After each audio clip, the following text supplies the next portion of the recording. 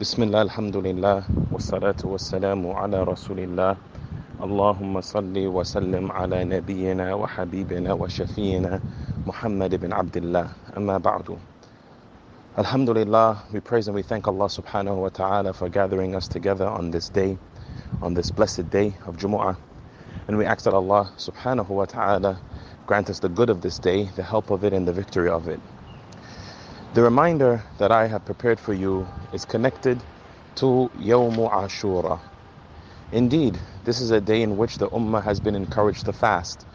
For the Prophet sallallahu alaihi wasallam said that whosoever fasts the day of Ashura, insha'Allah will be forgiven for their sins. And we know that Allah subhanahu wa ta'ala has granted the Muslim Ummah many opportunities to be forgiven, whether that is fasting the month of Ramadan, or fasting the day of Arafah, or fasting the day of Ashura. There are many things that could be said about this day, but what I want to focus your attention on is the discrepancy and the imagery that has and will continue to be spread across the world of those who follow the Shi'i school of thought, or those who have Shia methodology, taking the day of Ashura as a day of grieving, a day of mourning, a day of wailing, a day in which they strike themselves, strike their cheeks, cut themselves, because it is the day in which the grandson of the Prophet Muhammad sallallahu alaihi wasallam was indeed martyred. Al-Hussein was martyred on the day of Ashura.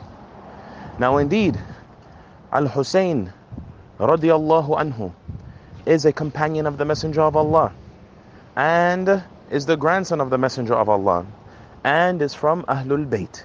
He is from the household of the Messenger Muhammad sallallahu alaihi wasallam. However, there are those who were greater than him, who were sacrificed and who died as a martyr, yet the Ummah, whether Sunnah or Shia, do not take their day as a day of wailing and mourning and crying.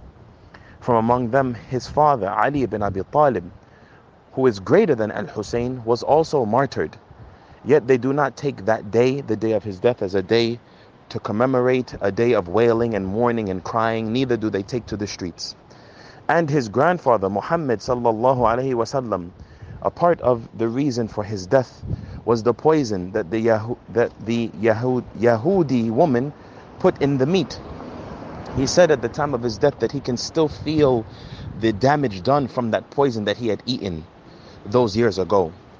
And yet they do not take the day that Muhammad sallallahu alaihi wasallam passed away as a day of mourning and grieving, and Muhammad is greater than all.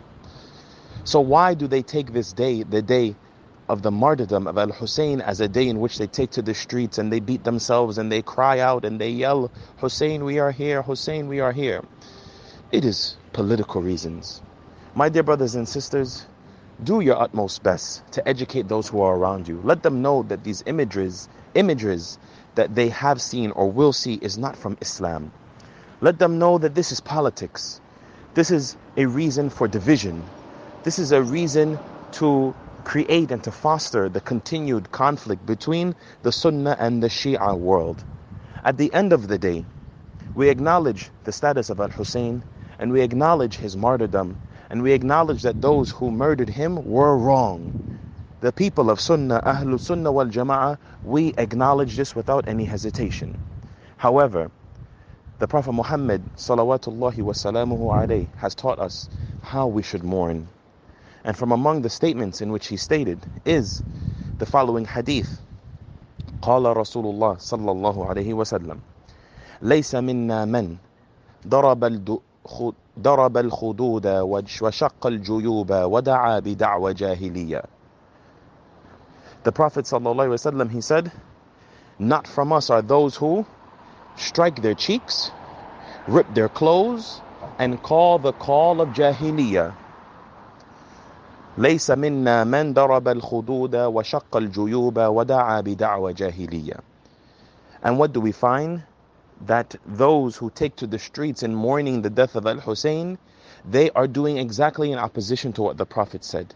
They are striking their cheeks, They are ripping their clothes and they are calling calls of ignorance. Ya Hussein, we are here, we are here.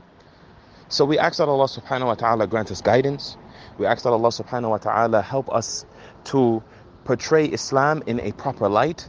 And we ask that Allah subhanahu wa ta'ala bring about a true unification of the ummah and help us to bridge these great gaps and divides. Subhanakallahumma wa bihamdik.